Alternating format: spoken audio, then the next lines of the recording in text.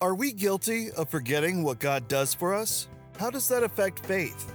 Let's talk about that. Hi, I'm Josh. Welcome to Honestly Radio.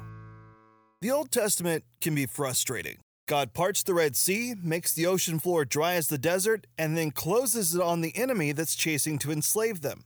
An insane miracle, but their response mirrors how we act as well. Psalms 106, 12, and 13.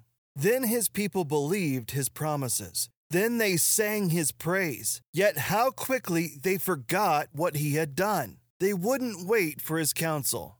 The human mind and heart is so fickle it can forget the miraculous works of God.